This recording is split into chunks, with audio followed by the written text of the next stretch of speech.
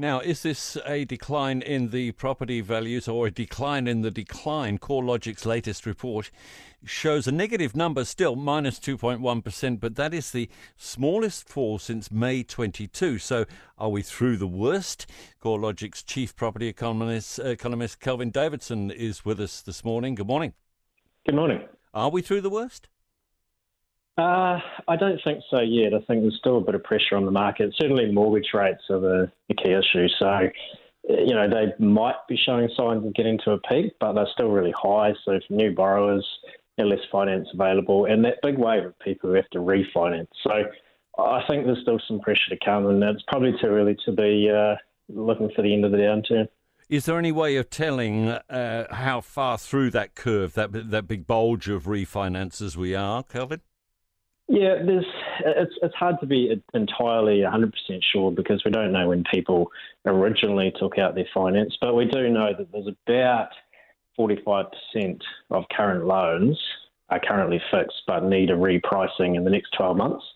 So it's still a fair wave, but that is a pretty typical number, so it's not crazy, but it is quite a big number still. So a lot of people have to refinance, and they're probably looking at a change of, they might be on 3.5%. They're now looking at 6.5% or 7%. So a big adjustment still to come. When we look at this number on its own, this minus 2.1 you've come out with, how much do we need to take seasonal factors into account there?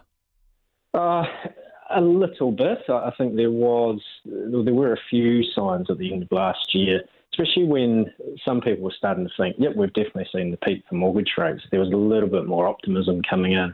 Perhaps some people were putting in slightly higher offers, but then that optimism dissipated because, of course, we had the big announcement from the Reserve Bank at the end of last year that we're going to see many more OCR increases, and that really sort of undermined that confidence. So I suspect when we see the numbers for January, February, March, they'll lurch back down again. So still early days, but I think what we really need to see is that peak for mortgage rates, and people be really sure about that peak for mortgage rates. They can quantify a worst case, and then they can go from there. And then you can do your sums at that point, can't you, without having to guess how much higher it's going to go.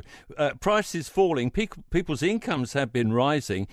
Is that affordability gap closing much yet?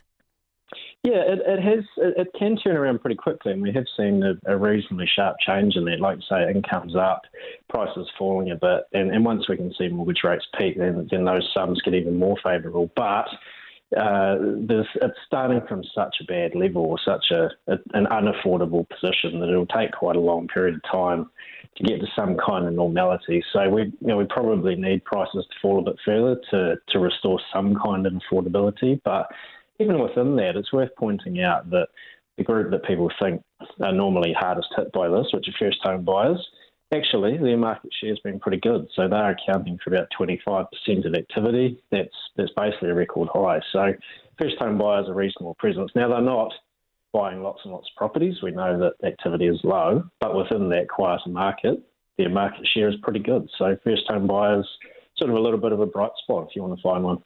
Thanks so much, Kelvin Davidson, Chief Property Economist at CoreLogic. Their latest number in terms of decline, the quarterly figure, 2.1 negative figure, but the smallest since May 22.